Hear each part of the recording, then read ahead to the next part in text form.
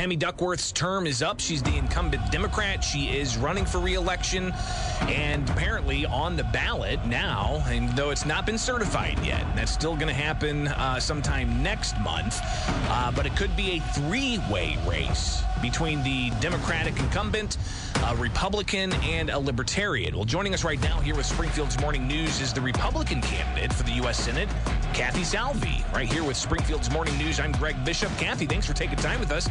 We didn't get a chance to talk during the primary process, but you seem to have that substantial lead heading into ballot or at least election certification. So welcome to the Springfield airwaves. How you doing? Good morning, Greg, and thank you so much to you and your team for keeping us all informed. That's what we do each and every morning and all throughout the day, and even sometimes on the weekends when news breaks. We're definitely there. So greatly appreciate it. For people who aren't familiar with you, who is Kathy Salvi? Well, I'll tell you, I'm first of 9 children raised in a working town, Waukegan, Illinois, up in Lake County, and that's where I've run my business for the last 30 years plus. My husband and I raised 6 amazing children, ages 34 to 23, and we live in Mundelein, Illinois. And I have to tell you, I had to get off the sidelines and jump into this race because I feel that I was the only one with all of the qualifications to become our next U.S. Senator. We need a working senator, somebody who's going to represent our interests here in Illinois, the people and families. And I'm a 5th-generation Illinoisan. I was raised here. I'll be put to rest here. And I believe I could take a strong common sense brand of leadership on behalf of all families and voters of Illinois. So outside of politics, what was your profession, or what is your profession?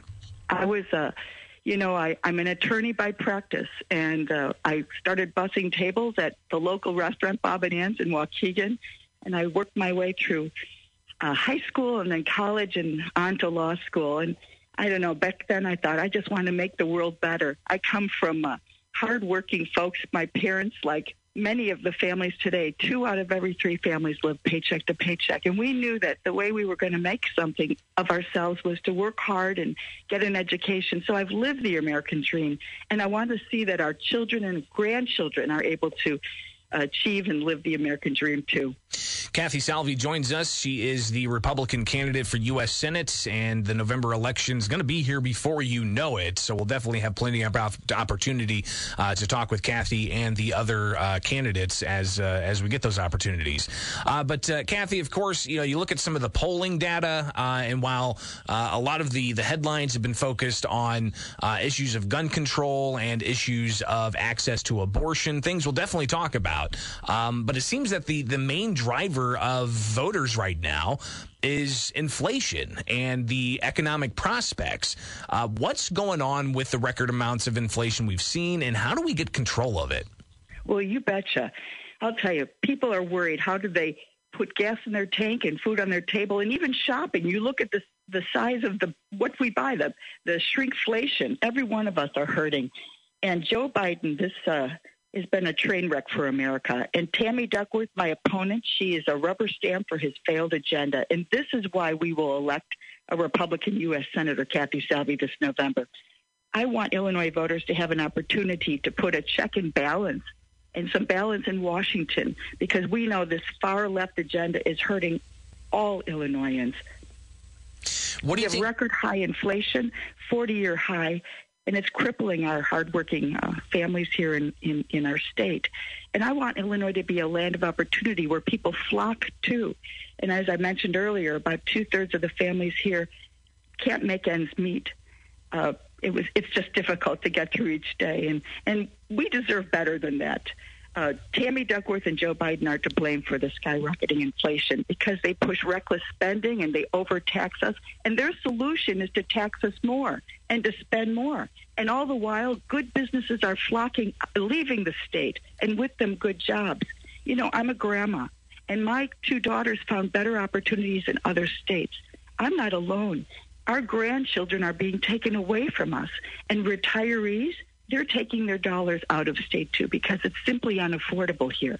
And I'm going to change this as the next U.S. Senator. When it comes to the specific policies that you say Democrats are pushing that is making inflation worse and not giving the best economic prospects, is it the environmental regulations? Is it just the spending on new programs? What specifically is driving this? Well, first off, Tammy Duckworth votes nearly 100% of the time with Joe Biden and his failed agenda. She voted 75% of the time against the policies of the prior administration, which were great for this country. Let's look at our energy situation. At one point, she said that she felt we shouldn't get oil from foreign countries, and yet now we have a president who's begging for oil from foreign countries. And why? Because we are no longer energy independent.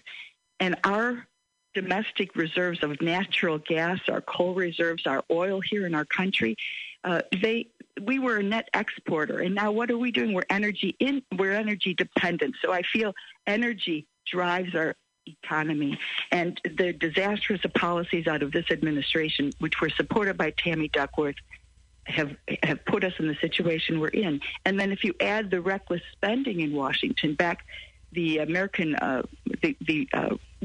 Rescue Plan that was passed in March of 2021, with no Republican votes, we had printing and spending of trillions of dollars. And what do we have today? Record inflation.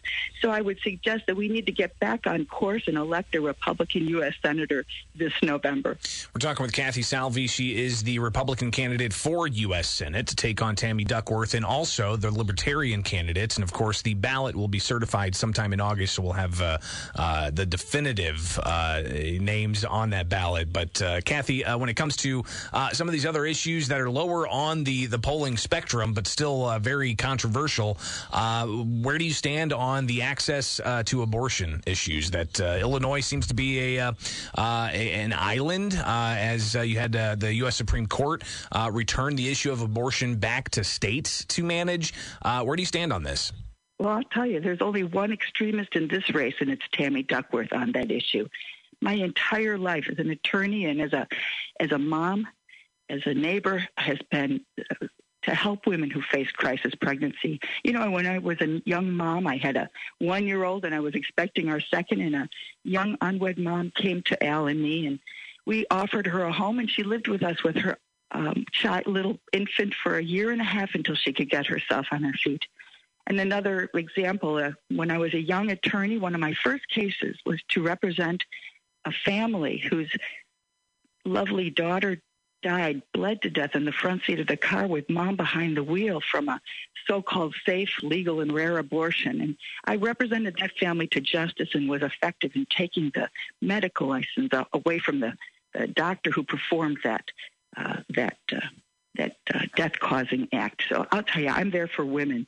My whole life I've been dedicated to making women and families' life better, as an attorney, as a practicing attorney, and I'll continue to do it as our next U.S. Senator. But should there be access to abortion? And I guess the question that comes up is, what's the line, right? When in pregnancy can a pregnancy be legally terminated? So look at our state. Here we've got the most radical abortion law in the country. Elective abortion through 9 months, taxpayer funded. We're becoming a mecca for abortions around the country. And I'll tell you, that's out of sync with mainstream America and mainstream Illinoisans. And that is exactly the policy that my opponent supports. Over 80% of Illinoisans reject 9-month elective abortion.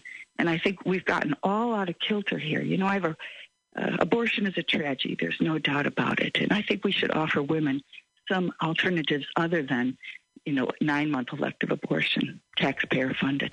Kathy Salvi with us. One last question, and then we'll let you get out of here. And that's about guns. What do we do? There's a push to ban assault weapons, so-called, by definition.